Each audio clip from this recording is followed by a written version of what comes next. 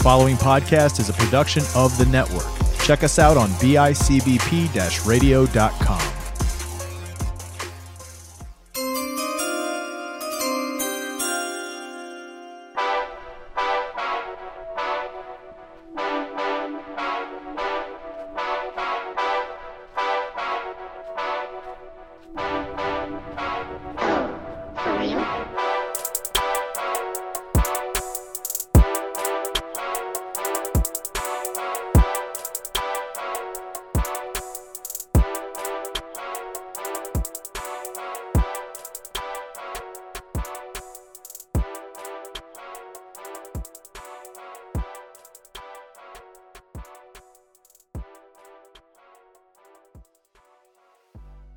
Ladies and gentlemen, welcome back to another episode of Fantasy Beasts and Where to Find Them, the Fantasy Football Podcast.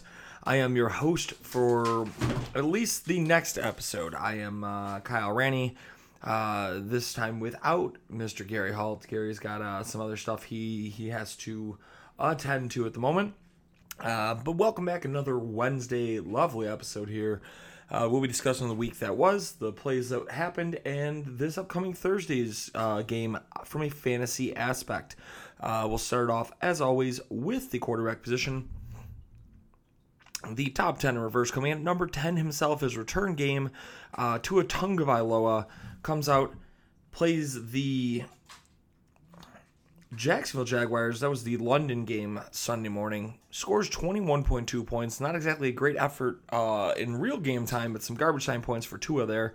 Number 9, Joe Burrow, scores 22 points even. Number 8, Patrick Mahomes, scores 22.1. Struggles again a bit.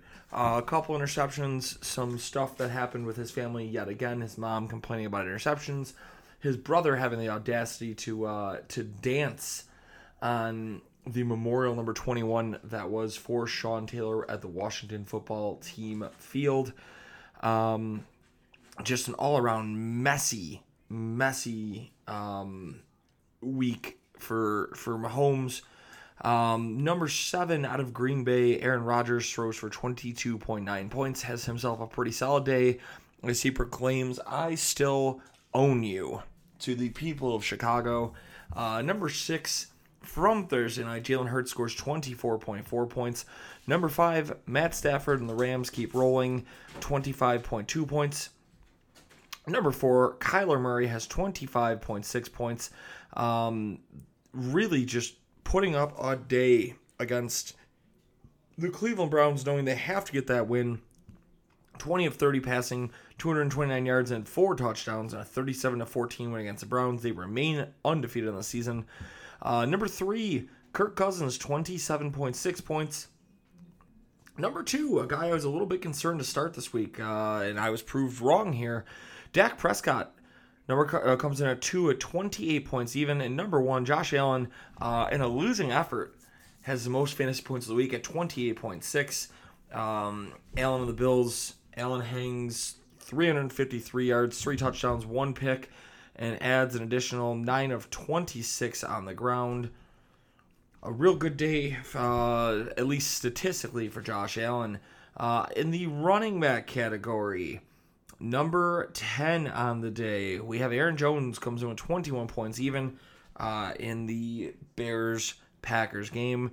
Number 9, a name I don't think any single person here expected to see in the top 10 list. Kenyon Drake comes out with the day, 21.3 points. I have benched him in essentially every lineup I could have. He's making me regret that quite a bit. Number 8, Darrell Williams out of Kansas City steps in for the injured Clyde Edwards-Helaire, scores 23.9, has 2 rushing touchdowns on the day. Number 7 out of Minnesota gets his return game. Finally put some numbers up for people. Dalvin Cook at 24.3 points. Number 6, Darrell Henderson scores 24.7 points on the day as the Rams face off and beat the New York Giants. Beat them senseless damn near.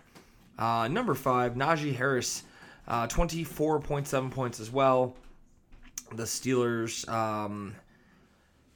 hang on to beat the Seahawks in quite an ugly game. Number 4, Joe Mixon. That's right, my guy Joe Mixon is back. 26.3 points. The number 12 ranked running back in the league right now. And that's impressive given he's missed some games as well. Well, has been injured in games as well. But really a day against Detroit there for Joe Mixon. Number 4, touchdown Lenny. Leonard Fournette, 2 touchdowns on the ground, 30.7 points. Number 3 that was. Number 2, Jonathan Taylor has himself a day again. He's the number 4 running back in the league. 145 yards, 2 touchdowns on the ground. And number 1, King Henry himself, Derrick Henry, absolutely throttling the Buffalo Bills. 20 rushes, 143 yards, 3 touchdowns, 2 receptions on 3 targets for 13 yards in the air as well. Derrick Henry just proving that he probably deserved to be the number 1 draft pick in almost any and all format leagues this year. He has been damn near unstoppable. On to the wide receiver category. An intriguing lineup again, making me eat my words a little bit. A guy who I was really a fan of, Donovan Peoples-Jones, had himself a day, and I avoided him on Daily Fantasy. But starting at number 10, Tyreek Hill comes in at 22.6 points. Injured, missed a quarter, still ends up in the top 10 here. Number 11, by the way, Cole Beasley, the Buffalo Bills, 21.8 points. A guy that I told everyone, hey, don't give up on him yet. They will still find a way to involve him. But number 9 of the day, Courtland Sutton, number 18 overall, 23.4 points. Sutton has been consistent. He was targeted 14 times this past game, caught 8 of them. He's been over 20 points in 3 of 6 games so far this year.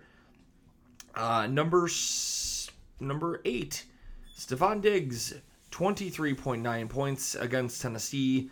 Buffalo got Diggs and Beasley finally moving. Number 7, Antonio Brown, 24.3 points on Thursday night. He had 2 touchdowns. That correct? Incorrect. On Thursday, had 1 touchdown, 9 of 93. Number 6, making his name back on the list here, out of Jacksonville by way of London, Marvin Jones Jr., 25 points even. Number 5, Donovan Peoples-Jones, 28.1 points in that affair, 4 of 5, 101 yards, 2 touchdowns. Peoples-Jones is an interesting play here. He's had 10-plus points the last 2 weeks, does have 2 tough matchups back-to-back with Denver and Pittsburgh, but a name worth monitoring with seems to be a Cleveland offense firing on all cylinders now. Number 4, the rookie Jalen Waddle. He went 10 receptions on 13 targets, 70 yards, 2 touchdowns for a whopping 29 points. Number 3, Adam Thielen comes in with 31.8 points. Number 2, Cooper Kupp, still ranked number 1 overall. He has 36 points on the night. Or on the day, shall we say, 9 catches on 12 targets, 130 yards, 2 touchdowns.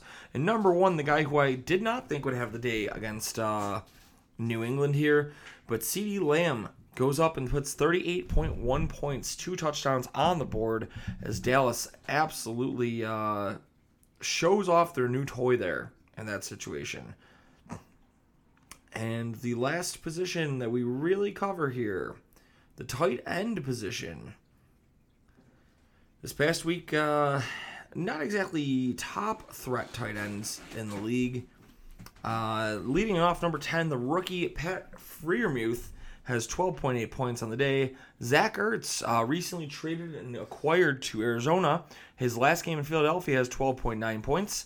Number 8, Dalton Schultz has 12.9 points as well. He is the number 3 tight end in fantasy currently. Number 7, TJ Hawkinson has himself a day finally, 15.4 points. Number 6, Ricky Seals-Jones, taking over for Logan Thomas while he's out with an injury. Seals-Jones puts up 15.8 points. Number 5, the surprise of the day, or of the week, shall we say, O.J. Howard reemerges from the darkness. He has 16.9 points this past week with the lack of Robert Gronkowski. Number 4, Mark Andrews, 17.8 points. Number 3, Travis Kelce, 17.6 points. Number 2, in London, Mike Gesicki has 21.5 points. And number 1, the top tight end in the week, Noah Fant goes for 24.7 points. Font was a guy who I thought would get targeted early and often, and he indeed did. 9 catches on 11 targets, 97 yards, 1 touchdown. Underperformances of the week, I mean, quite honestly, Terry McLaurin was a guy who I think a lot more people expected stuff out of. He went on to roll almost a goose egg this week. A.J. Brown starts to reemerge. We had quite a few interesting bye week players heading into week 7, which is going to see even more bye weeks. Donovan Peoples-Jones is a waiver wire pickup I would be jumping on here, guys. I don't think I need to jump on Josh Gordon yet, as he put up another 0 this past week. Big name guys on waivers. I don't know if Quez Watkins is possible here.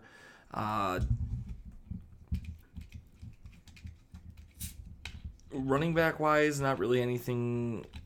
Possibly D'Ernest Johnson, if he's going to be the number 1 there. Nick Chubb might not be healthy still. Oh, Nick Chubb is officially ruled out, so D'Ernest Johnson will be the starting running back for Cleveland come Thursday night. An interesting scoop, a person I'd probably be jumping on against Denver. Cleveland very much so rolls with the run often, and they're going to have to do something here. So D'Ernest Johnson, really a potential flex play here.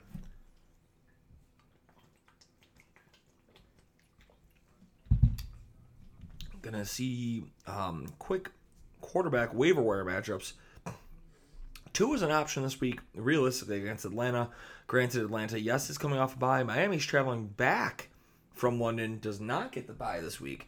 But Tua hung 20. You got to think that the Dolphins are a little bit embarrassed. They were the hands that allowed Jacksonville to really recover from that 19-game losing streak, I believe. Carson Wentz had himself a day this past week, 16 points, 2 touchdowns. He's looked competent. He gets a San Fran team that's not very good, shall we say. Jimmy Garoppolo seems like he's taking the reins back over. Could be an ugly situation there, as they do come off a bye. You got to think he's hopefully going to be healthier. You got to hope Brandon Ayuk's going to get involved a little bit more as well. But on to the Thursday slate, the game that is not appetizing. 3-3 Denver versus 3-3 Cleveland. I gotta think in at least deeper 2 quarterback leagues went out. Teddy Bridgewater's got some play appeal here. Bridgewater has been solid. He hasn't been a turnover machine. He's thrown for decent yards, and the Browns don't necessarily have the world's greatest passing defense. He might get rattled, he might get hit, but I almost feel like Teddy Bridgewater is definitely worth a play and a nod, especially, I guess, if you're in a matchup nightmare situation. A lot of big bye week issues this week. Cortland Sutton's definitely a play. Jarvis Landry is going to return to being a play. It seems like Jarvis will be up and ready to go. With the lack of running back, yes, D'Ernest Johnson, you're able to play him because it looks like he's going to see probably at least 20 carries. That's just the way that that Cleveland goes. But it's not necessarily a lineup where I want to bank on D'Ernest Johnson being a breakout star. I think you're going to see Baker have to pass. He's going to have some ugly passes. He always kind of ends up doing that. But we know for experience, when you see Jarvis get out there, Jarvis usually commands at least 10 plus targets a game. Jarvis is going to see the slot work. He's going to be a PPR answer. In a PPR league, if he's out there, if he's been dropped, Jarvis is your friend this week. I do really like that.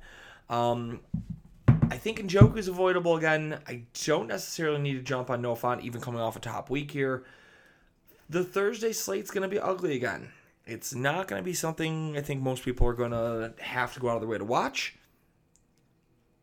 And if you are going to play your guys, make sure you're getting them out of your flex spots. Save yourself and help yourself for Sunday in case of late scratches, late emergencies, i.e. Nick Chubb this past week, where you can always shift things around.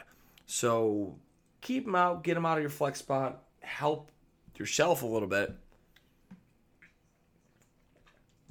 and really monitor it. I don't think Thursday is going to be a very impactful game, as like obviously last week was Tampa, Philly. A lot of fantasy relevancy from there. Anybody of relevance from Cleveland seems to be hurt. Odell's a spot start as best case scenario. Jarvis is like, he's good. Denver's your best case scenario with a couple receivers. Tim Patrick has been a touchdown dependent. Cortland Sutton has been a PPR monster, but I mean that also bodes the question: where do we see Jerry Jeudy come back? Is Jeudy returning this week? What are we gonna get? But guys, I think that'll about do it for this episode. Don't forget, tune in Sunday mornings, 10:30 a.m. Eastern Time, on Facebook at Fantasy Beasts FB Pod, and on Twitch at Tiki Tribe TV. Myself and Gary should be every week jumping on, helping you guys with any and all fantasy questions. Who to start, who to sit, who to drop. Got questions about games in general, how we think the flow will be. Jump in, ask those as well. Shout out to our sponsors, Damien at the Platterbox in Hamilton, Ontario, Canada, Jeanette at the Therapy Sessions, Buffalo, and our newest sponsor, because what goes better with football than chicken wings, our friend Kyle down in Texas at Chicken Dippin'. Check him out online on Instagram at chicken_dippin', or online at chickendippin.com.